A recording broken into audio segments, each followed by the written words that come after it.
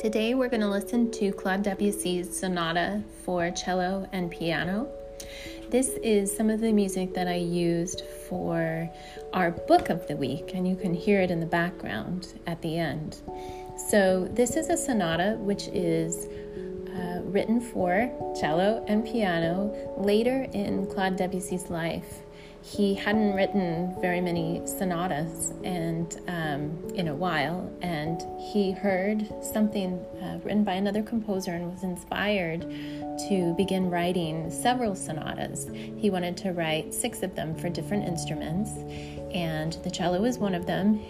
The second one that he wrote in this cycle of sonatas was the amazing and wonderful flute, viola, and harp sonata. So these were written in the year 1915, and then he wrote another one for violin and piano and finished it in 1917 and didn't get to write any more because he died in the year 1918.